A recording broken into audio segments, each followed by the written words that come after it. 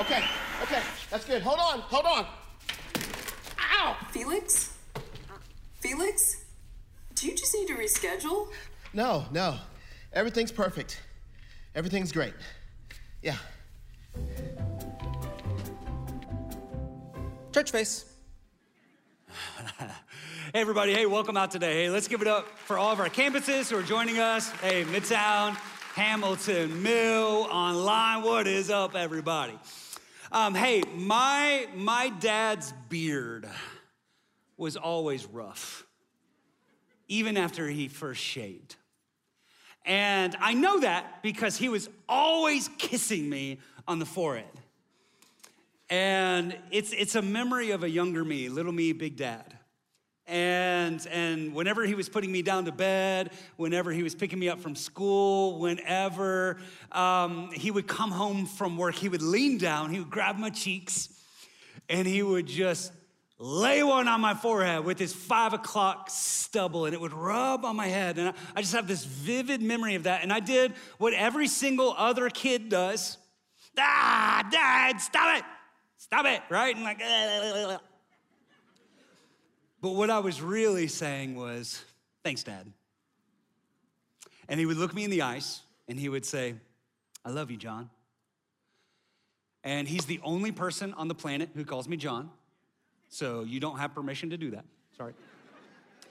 But my dad probably kissed me thousands of times on the forehead and told me 10,000 times that he loved me over the course of my life.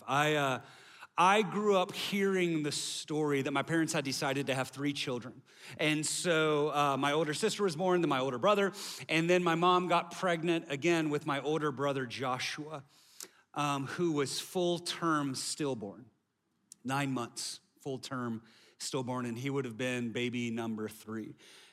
And the doctors came around my mom and said, hey, because of your age and because of all these other factors, hey, we can't advise you strongly enough. You shouldn't get pregnant again because your odds of miscarrying again are through the roof of if you get pregnant again. But they prayed about it, they proceeded, and they did what no kid wants to think about. They procreated, and 9 months later, little baby Johnson arrives on the scene. And I grew up my whole life hearing you are wanted, you are loved, you are here for such a time as this, you are alive for a reason, you were destined by God to be alive. And Johnson is derived from John, the name John, which means God is gracious. And so I grew up my whole life hearing, Johnson, you are a reminder that our God is gracious. See, I grew up knowing that I was wanted and that I was loved. And in 2004, when Summer and I were praying and getting frustrated that we weren't having kids, God spoke and he said their names will be Jeremiah and Isaac. And we celebrated and we prayed and we proceeded and we procreated, you know what I'm saying? And 9 months later, little baby Jeremiah comes along, and maybe it's a shared parent or dad experience, maybe. I remember very vividly Summer lying in the hospital bed, and I'm holding Jeremiah for the very first time. And all of a sudden, all these emotions unlock on the inside of me. Like they weren't there like 60 seconds before, but now they're here. And I remember holding him in my arms, and immediately I'm thinking, I would jump in front of a bus for this kid. Right? Like I would give my life for his in an instant. I will spend the rest of my life praying for him and providing for him and loving him and pointing him back to the Father. And then, you know, just a little while later, Isaac was born and all those emotions came back, and Isaac is 12 and Jeremiah just turned 16 this last week. Big deal. And I've kissed them thousands of times, and I've told them I love them 10,000 times. And they've grown up hearing the story probably 100 times of how God gave us their names. And they've been overwhelmed with the reality that they're not an accident. They weren't an oops. They're here for a reason, that my kids have grown up knowing that they are wanted and they are loved.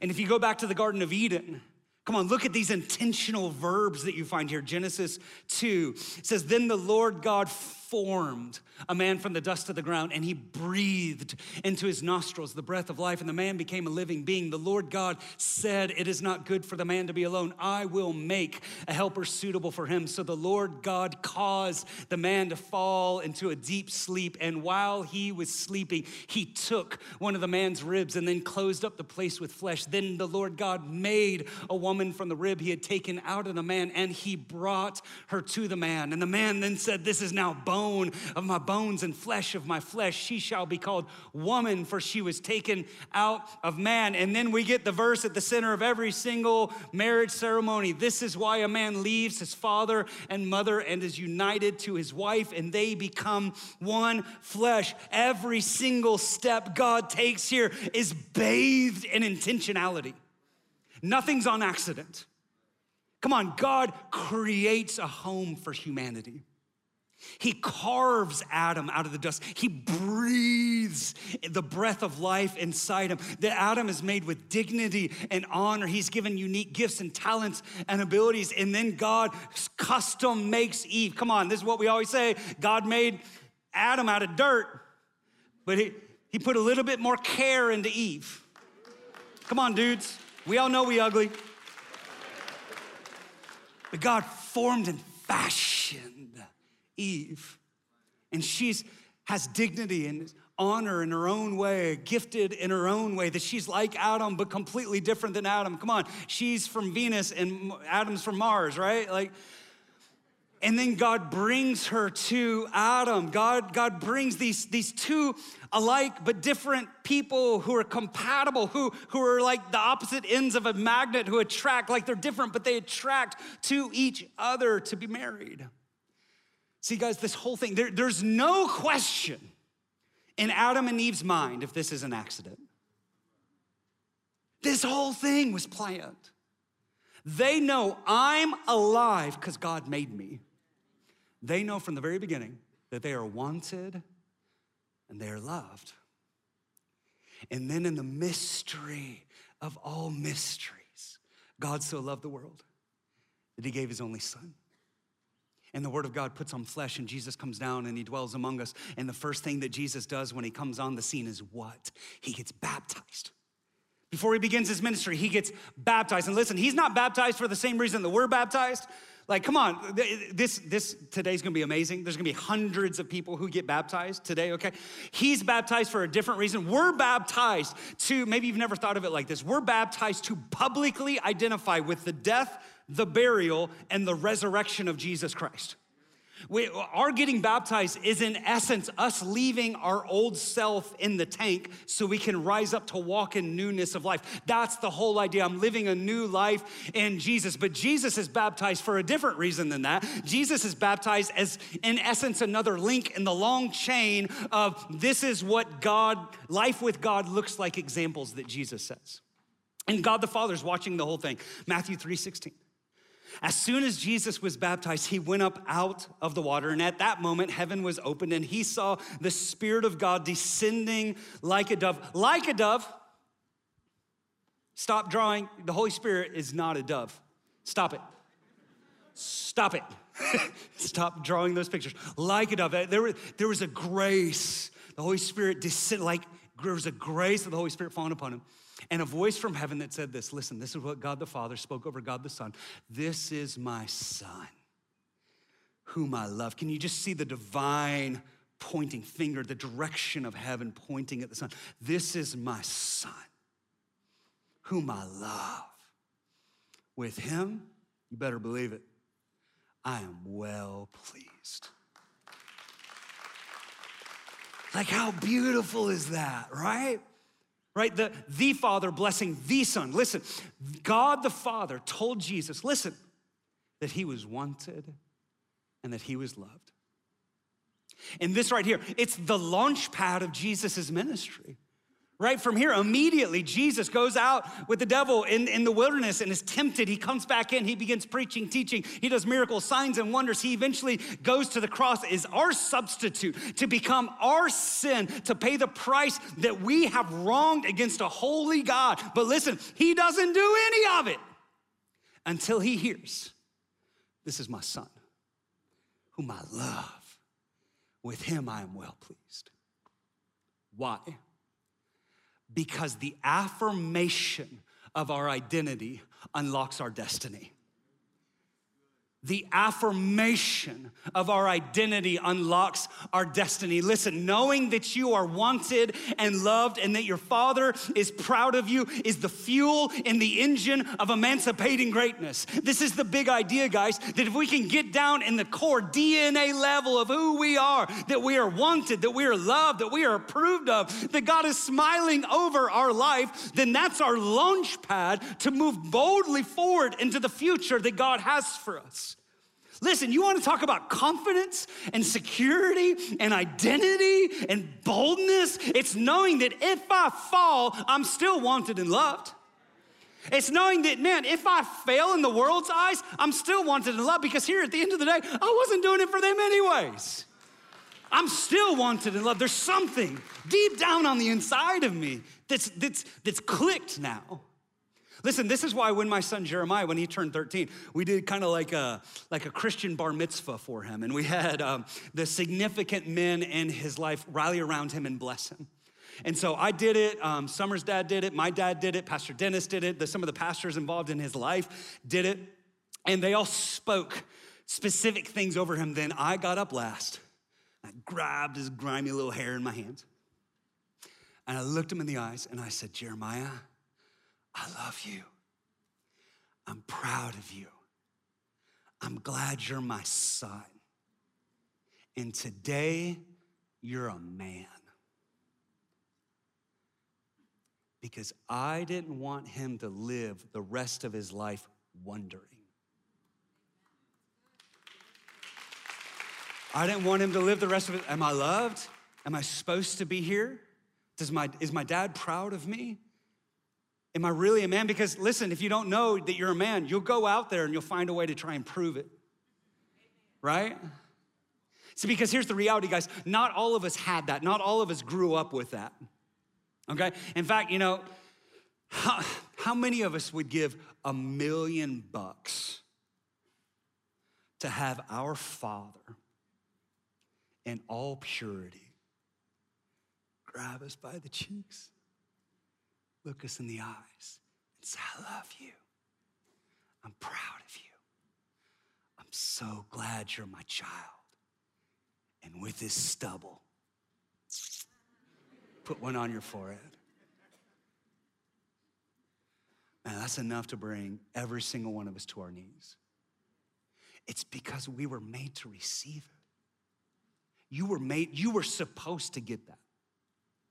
Listen, I know sin breaks everything, but you were made to receive that.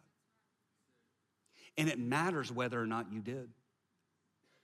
Listen, I know everything that I've received. I know that everything I do was given to me. I know some of that was natural. I know everything that I do as a good dad borrows from a good dad, right? And I know this, that my role, listen, maybe men, maybe you've kind of struggled with this for the fathers out there. I know that my role as a human father is to point back to the Heavenly Father. I know that my role as a human father is to be planted as a representative of the Father and the family, that I would lead, that I would love, that I would protect, that I would provide, and that everything that I do would point my kids back to the one who's greater than I am. I know, listen, my role as a dad is to make it easy for my kids to see God as Father. Listen, because when dads don't do that, it creates these hurdles. Because what happens is somebody like me stands up there and says, God is your Father, and you're like, oh no, I don't want that. Because when we think about God as Father, we think about our Father, and it's broken. But listen, the reason why dads are supposed to be in the family is to be a representative of the Father to their children, so their children could then bridge the gap as they grow up to see God truly as their real Father. That's what we're made for. So here's the idea. When I look at my sons and I say, I love you, I'm proud of you, what I'm really saying is, God loves you and God's proud of you. But if we never get that on the inside of us, it's like something never clicks. And here's what happens, okay?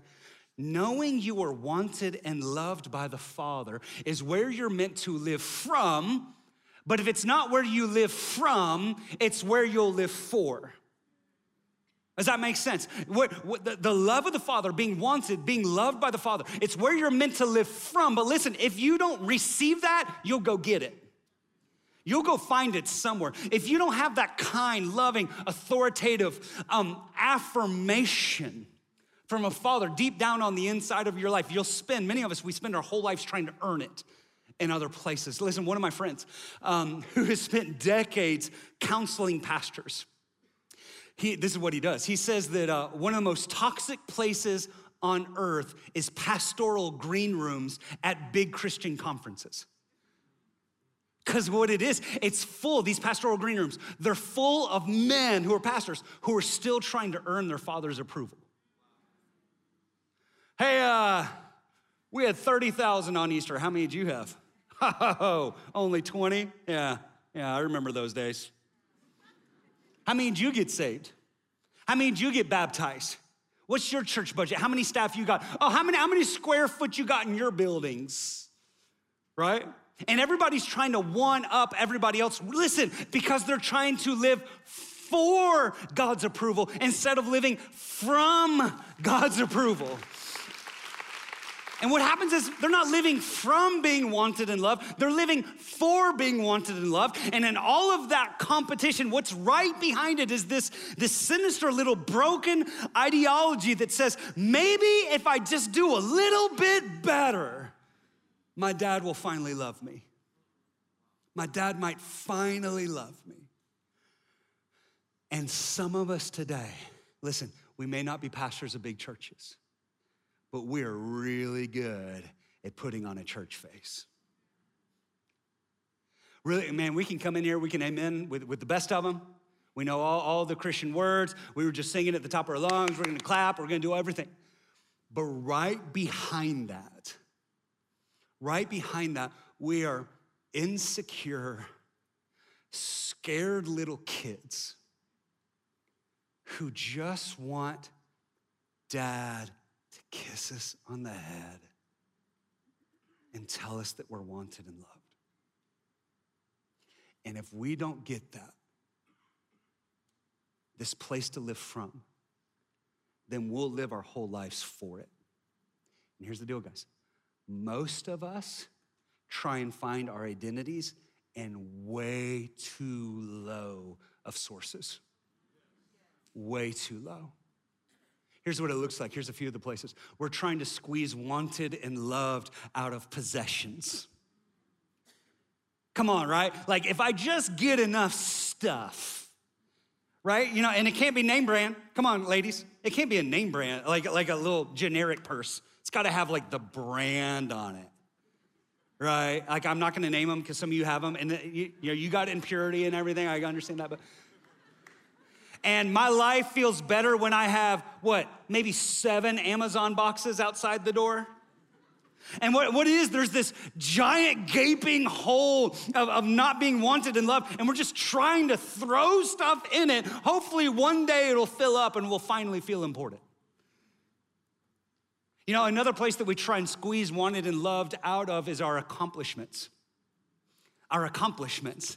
You know, if I get enough trophies, if I get enough accolades, if I get enough accreditations, come on somebody, if I get enough degrees, if I get some letters after my name, then maybe if other people acknowledge me, that'll finally fill the void that dad never acknowledged me.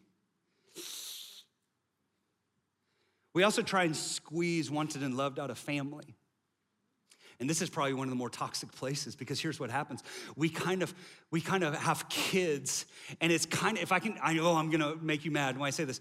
Us having kids sometimes is kind of like our middle finger to our dad and saying like, see dad, I didn't need you anyways. I can do this on my own.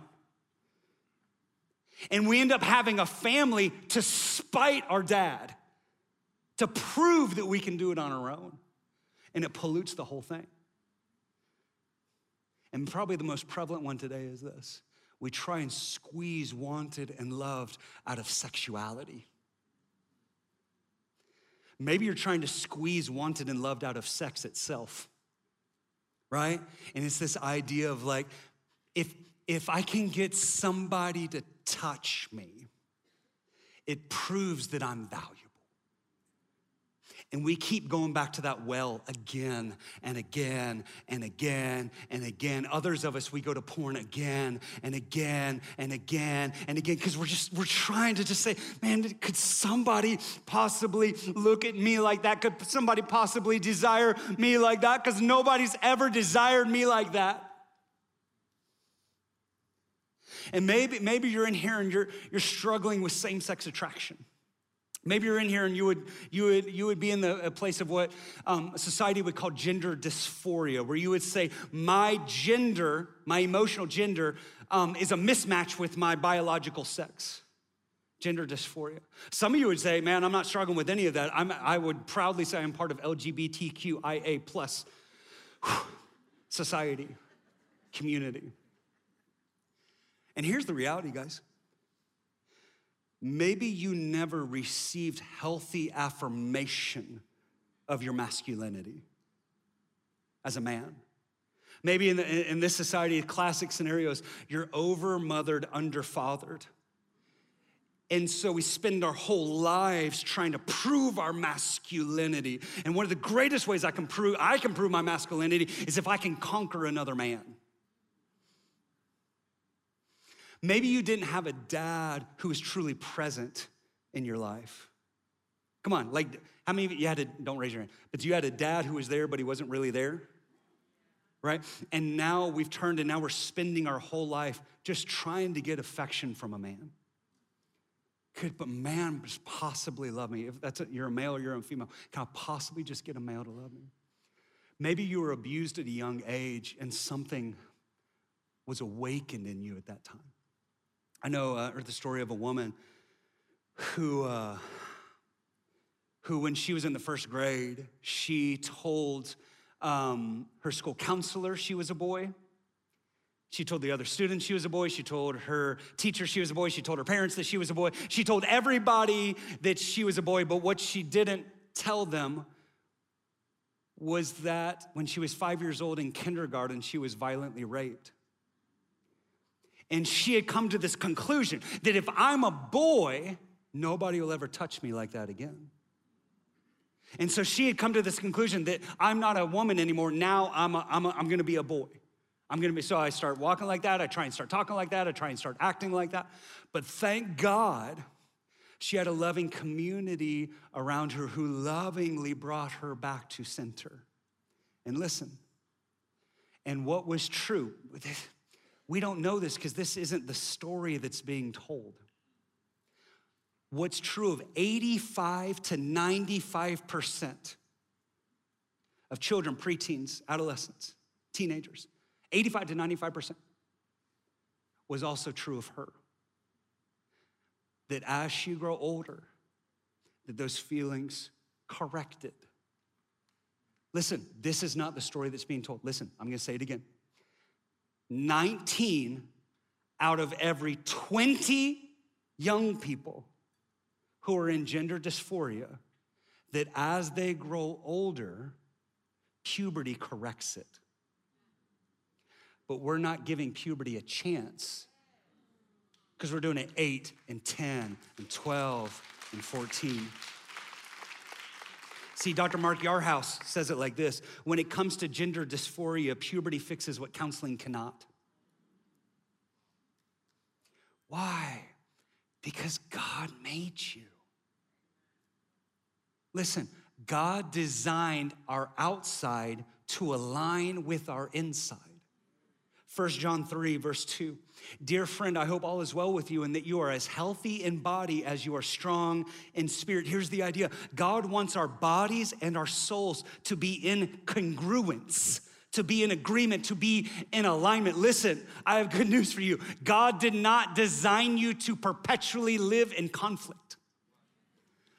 God did not design you to live tormented by my emotions say one thing, but my body says a different thing. I know what I should do. I know what I should do. I should get what society would call a sex reassignment surgery. And listen, they finally did a study on this. Listen, please, bear with me. They finally did a study on this. And they revisited people who had had a sex reassignment surgery. In other words, I'm gonna change my outside to try and match how I feel on the inside. And they revisited them 10 to 15 years later in this span. And listen, before you discount it, these were not people who were in hostile environments. This particular study was done in Sweden, which is probably the most affirming society on the face of the earth, for how affirming that word has been hijacked. But they revisited people who had had a sex reassignment surgery 10 to 15 years earlier, and here's what they found. They found that these human beings had a 20 times more likely reality of committing suicide than their peers did. And that should break your heart. I know there's an agenda. I know people are screaming on TV. Listen, there are human beings who are committing suicide because they have this thought, well, I feel this way, but I look this way, so I need to change this. Then they change this, and yeah, year 1, month 1, and year 2, and year 3, then 5 years, 10 years, and what they realize is that didn't fix me, and I still feel broken.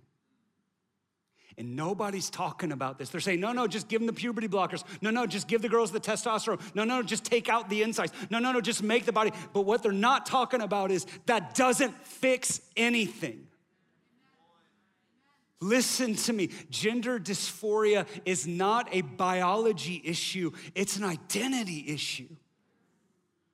You can try to change the outside, but the inside is still crying out, am I wanted? Am I loved? Am I alive for a reason? Does anybody want me? Is anybody ever gonna smile about my life? Who am I? And listen, a surgery cannot answer those questions. It's deeper than that.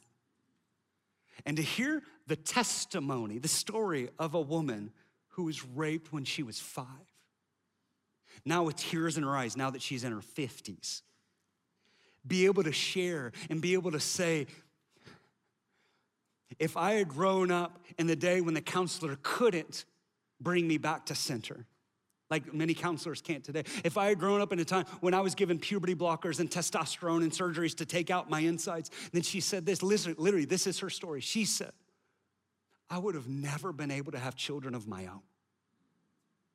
I would have never been able to nurse them at my breasts. And I never would have been able to watch them grow up. And in her words, she said, all of that would have been stolen from me. Listen, if you're in the LGBTQIA+ community, I know you've got your own story. I'm not putting these stories on you, but here's what I am saying. That the number one question of our generation is this: who gets to define me? Who gets to define me? Because whoever or whatever defines us is our God. Let me say it again. Whoever or whatever defines us is our God. Whoever we give the keys to the authority to define us, we've just put on the throne of our lives. So whatever we allow to define us, listen, this idea that we get to define ourselves primarily by our sexuality. Listen, this is a very Freudian sort of thing where sexuality is king. And I'm just here to tell you this: you are more than your desires. You are greater than your desires. Because here's the problem. When society says the purpose of your life is to fulfill your inner reality, that puts you in such a state of fragility. This is why everybody's so angry. This is why everybody's so triggered. This is why you can't post anything, because everybody freaks out, right? Because when society says your feelings are king, which therefore your feelings are your God, when anybody says, hey, the way you're living is not right, you haven't attacked my feelings, you've attacked my God. And listen, if I am not how I feel, then who am I? Who am I gonna replace my feelings with on the throne of my life? Well, I've got an answer for you. But I'm here first off to tell you that you are more than your desires. And what I'm saying for all of us, listen, all of us, whether we tried to get wanted and loved, whether we tried to squeeze wanted and loved out of possessions or accolades or family or feelings, it's all too low. It's all too fragile. Listen, why? Because if I try and squeeze wanted and loved out of my possessions, that's gone in one fire. And then who am I? If I try and squeeze wanted and loved out of what other people say about me, that's gone in one tweet. It's all gone. If I try and squeeze wanted and loved out of how I feel, man, I'm gonna be on a roller coaster every single day. You didn't call me this, and you didn't call me that, and you didn't affirm this, right? Because how I feel changes every single day. It's like on this roller coaster that you just can't get off of. But listen to me, if I plant my flag of I am wanted and I am loved squarely in the reality of what God says about me, then I will be unmovable and I will be unshakable. And that reality will become where I live from instead of where I live for, trying to get it everywhere else. You understand that when God says you're wanted and when God says you're loved, that becomes the backbone of your life, and it frees me to live life. Now I don't have to go around everywhere trying to get love and affirmation from everybody else. Now I'm free to be who God called me to be. And what does God the Father say about me? God the Father says I am wanted and I am loved. Man, can you, come on Midtown, come on Hamilton Mill, come on. Can we say this from the deep? Can you believe this? Come on, can we say this together? I am wanted and I am loved. Come on, can you say that? Midtown, I can't hear you. I am wanted and I am loved. Hamilton Mill, I am wanted and I am loved. Come on, guys, I am wanted and I am loved. Do you believe that? I am wanted, I am loved. And here's the beautiful thing. Christian identity is received, not achieved. And that frees me, man. I'm not trying to perform anymore. I'm not trying to earn it. Listen, when I stumble and fall in sin, I don't have to try and get it back. I am wanted, I am loved. I received that. God spoke that over my life, and it becomes the core foundational reality of who I am, that I am wanted and I am loved. I am wanted and I am loved. And listen, let me, maybe this will help you a little bit. Okay, any worldview that's worth its salt has to answer 3 questions. I might help you to understand the other side a little bit, depending on which side you're on, okay? Here's the 3 questions. Origin, predicament, solution. Origin, how did we get here? Why is everything so messed up? And how can we fix it? This is the component of a worldview, okay? There's more to it, but this is kind of like if you boil it all down. What's a worldview? If I could say it like this, an atheistic or a naturalistic worldview, essentially, and again, there's more than this, but essentially says this: how did we get here? Okay, Big Bang, accident, cosmic soup, whatever it is, right? And what happens is evolution, survival of the fittest, millions of years, billions of years, right? Chemicals, and then it turned into sludge, which turned into a fish, which turned into a monkey, right? You know, which turned into a person, right? Over time. So here, what messed the whole thing up? Well, depending on where you're at, you may say chance. I mean, this whole thing's an accident. So just bad things happen. People are bad, some people are good, all that. If you live in today's America, most people would say the real problem is Christianity, right? I mean, you just go on any blog, you find it. What's the problem with America? Christianity. And so what's the solution? We got to get rid of it. We got to get rid of it. Listen, if everybody was just a good person, right? If everybody, listen, if politics just kind of got in order and everybody was a good person, right? Then we could fix this whole thing, right? And anything that smells like control, anything that smells like oppression, anything that smells like somebody telling me what to do, we gotta throw it off. We gotta throw it off because I gotta be the real me. Who are you to tell me how I can live my life? King David writes it here in Psalm 2. He said, why are the nations so angry? Why is everybody angry all the time? Why do they waste their time with futile plans? The kings of the earth prepare for battle. The rulers plot together against the Lord and against his anointed one. And here is what they say. They say, let us break their chains, they cry, and free ourselves from slavery to God. Listen, we're living in a world like David was. Listen, this isn't new. We're living in a world where people see God's way of life as chains. And they say, oh, we gotta throw off these chains that God's trying to put on us. And I gotta be the real me and realize my truth. And God looks at that and he laughs. The Lord scoffs at them. Why? Because God's seen it all. And God knows that there is a way that seems right to a man, but eventually it leads to death. Right? Because listen, God's been around a little bit longer than we have. I was talking to my sons about this last week. We're talking about how there's this movement, especially among young people, that are like, here in America, we need to get rid of capitalism and we need to adopt communism, right? And I told my kids, and I'm like, hey guys, here's the good thing about having older people.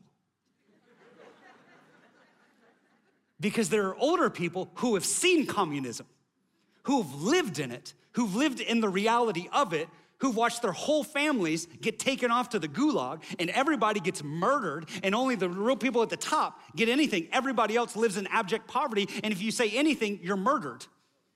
And that's why we need older people with us, because life goes in circles.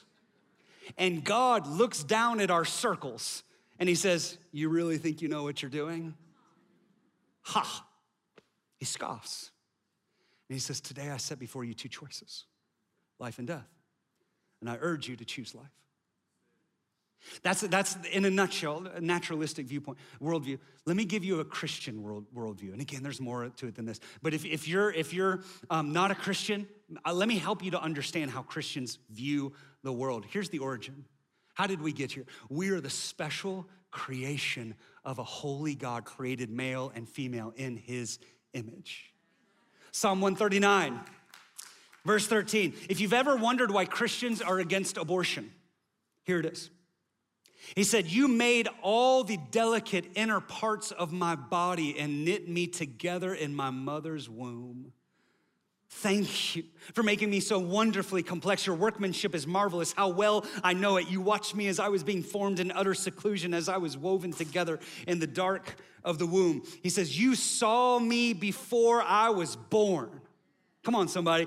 Every day of my life was recorded in your book. Every moment was laid out before a single day had passed. Here's what God says over you. You are not an accident. You are not a mistake.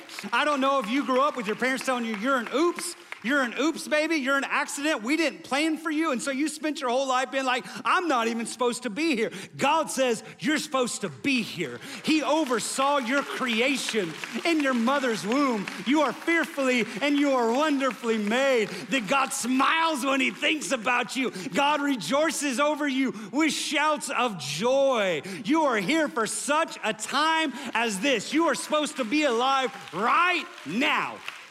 Right now, no other time than right now. You are made by God. You're not an accident. You're not cosmic radiation to a soup, to a fish, to a monkey, to a person. No, you are formed and fashioned by the God of all creation. You're on purpose. You're on purpose. So the predicament, why is everything so messed up? Well, it's also because of us. We're not all that great at the end of the day. We mess everything up. We've all sinned. We all fall short of the glory of God. We all, like sheep, have gone our own way. And so therefore, the world is full of death and chaos and hatred and greed. And it's full of things like human love and all those sorts of things. But listen, there's a reason why things are so messed up. It's because of sin. So what's the solution? How can we fix it? We fix it by reuniting and restoring humanity to God the Father through God the Son's finished work on the cross of Calvary. That's how we fix it. We take broken people and restore them to wholeness to a loving God. That's how we do it. Listen, it will never be accomplished by politics. The right guy or woman will never get on the throne or in the president's office. It's not gonna fix it. What fixes the world is Jesus. That's what fixes the world. And it's the truth that sets us free. And guys, here's the thing. Truth can be hard sometimes because sometimes truth requires change, but truth leads to freedom. And here's the truth, is that you are immeasurably loved by a fantastic, amazing creator God who loves you too much to sit by idly while you walk off a cliff because it's your truth.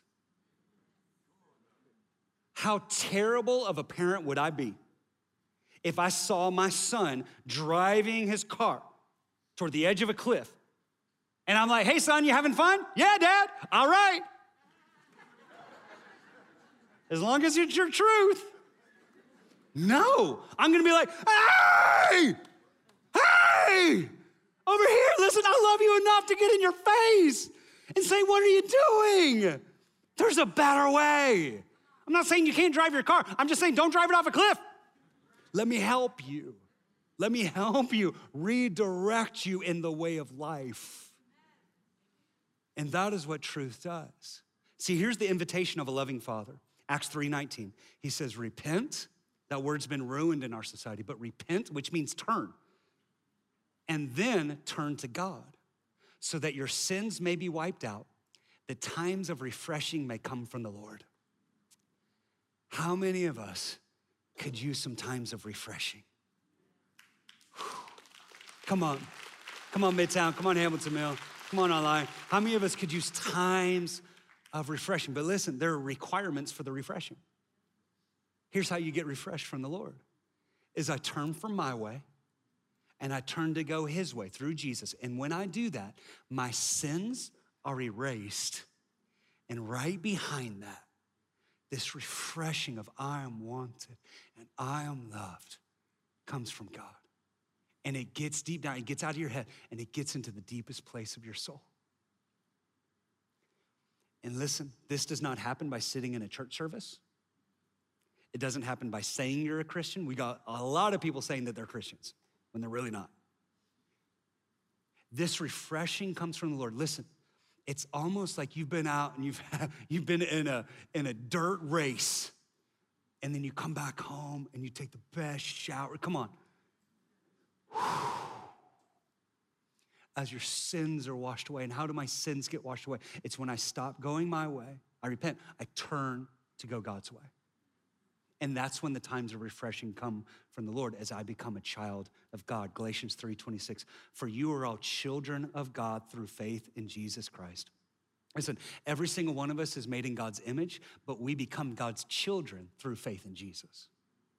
And all who have been united with Christ in baptism have put on Christ, like putting on new clothes. What this is saying is this, is that when you're baptized, you leave your old life in the tank. You leave the old clothing in the tank. Some of you are about to do this. You leave the old clothing in the tank. And it's like when you rise up, you put on Jesus clothes. And you say, I know I'm gonna stumble, I know I'm gonna fall, but from here on out, I'm walking in Jesus' way of life. Putting one foot in front of the other, knowing that I am wanted and knowing that I am loved. And he says this, there is therefore now no Jew or Gentile, slave or free, male or female. Why? Because all of our old identities are too small. Come on, you can put whatever your identity is, put it in there. It's no longer. Why? Because now we're one in Jesus Christ. We're a new community, we're a new family. If you've been looking for a family, this is the family. And now that you belong to Christ, you are the true children of Abraham. You are his heirs, and God's promise to Abraham belongs to you. Simply put, I don't know if you don't know the Bible. If you're a child of God, all the promises of the Bible belong to you. That's what it's saying. All the promises of God are now yours. That's what you inherit. That's what you get to step into. This is the God who's pursuing you. This is the God who loves you. This is the God who wants you. This is the God who planned for you. And stop pushing him away. And let me read this last one, okay? 1 Corinthians 6:9. This is gonna start bad. But listen, hang with me. Do you not know that wrongdoers will not inherit the kingdom of God? Do not be deceived, neither the sexually immoral. nor the idolaters, nor adulterers, nor men who have sex with men. I knew it. I knew that one. Nor the thieves, wait a second, nor the greedy, nor the drunkards, nor slanderers, nor swindlers will inherit the kingdom of God. In other words, not picking any sides here. They're all worthy of hell. And that is what some of you were. But you were washed, you were sanctified, you were justified in the name of the Lord Jesus Christ and by the Spirit of our God. Come on, you're a new creation. You're a new person in Christ Jesus. You've been washed, the best shower on earth. You've been sanctified, which means now you're holy. You've been justified just as if I had never sinned. God is not ignoring your sins. God has forgotten your sins. And now you're a new person. This is what's possible in Jesus Christ. And I don't know where you're in. I don't know if you're in the gay community or in the transgender community or in the soccer mom community or in the workaholic businessman community or in the church face community. We all need to hear that you can be washed and you can be sanctified and you can be justified in the name of Jesus Christ, that you are wanted and you are loved at the deepest place of your soul. I'm gonna close with this. I heard a story one time about a man, a dad, a father, who his daughter ran away. And she had been gone for 3 years. And every day he woke up looking for her, asking other people to look for her, putting up signs, praying for her.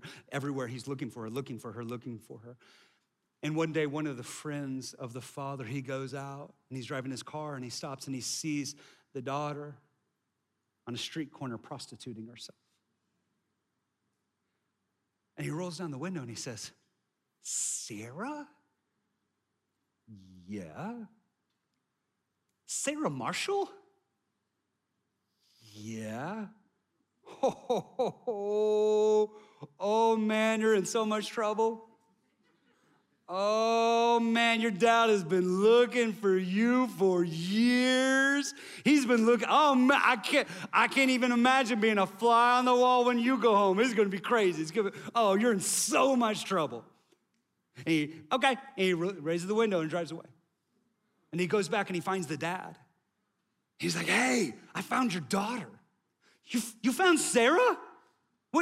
Where is she? Oh, don't worry about it. I told her you were so mad at her. And he pushes him away and he says, you are no friend of mine. Listen, family. Too often, that is what we've done with a hurting, lost world. And our story has been solely about an angry father just waiting to beat the rebellious kid who comes home, instead of telling the story about a Jesus who went to parties with sinners just so he could take them back to dad.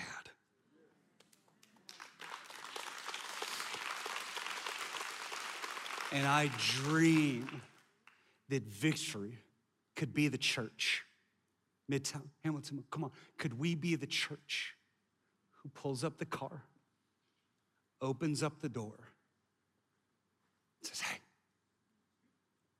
it's time to go home.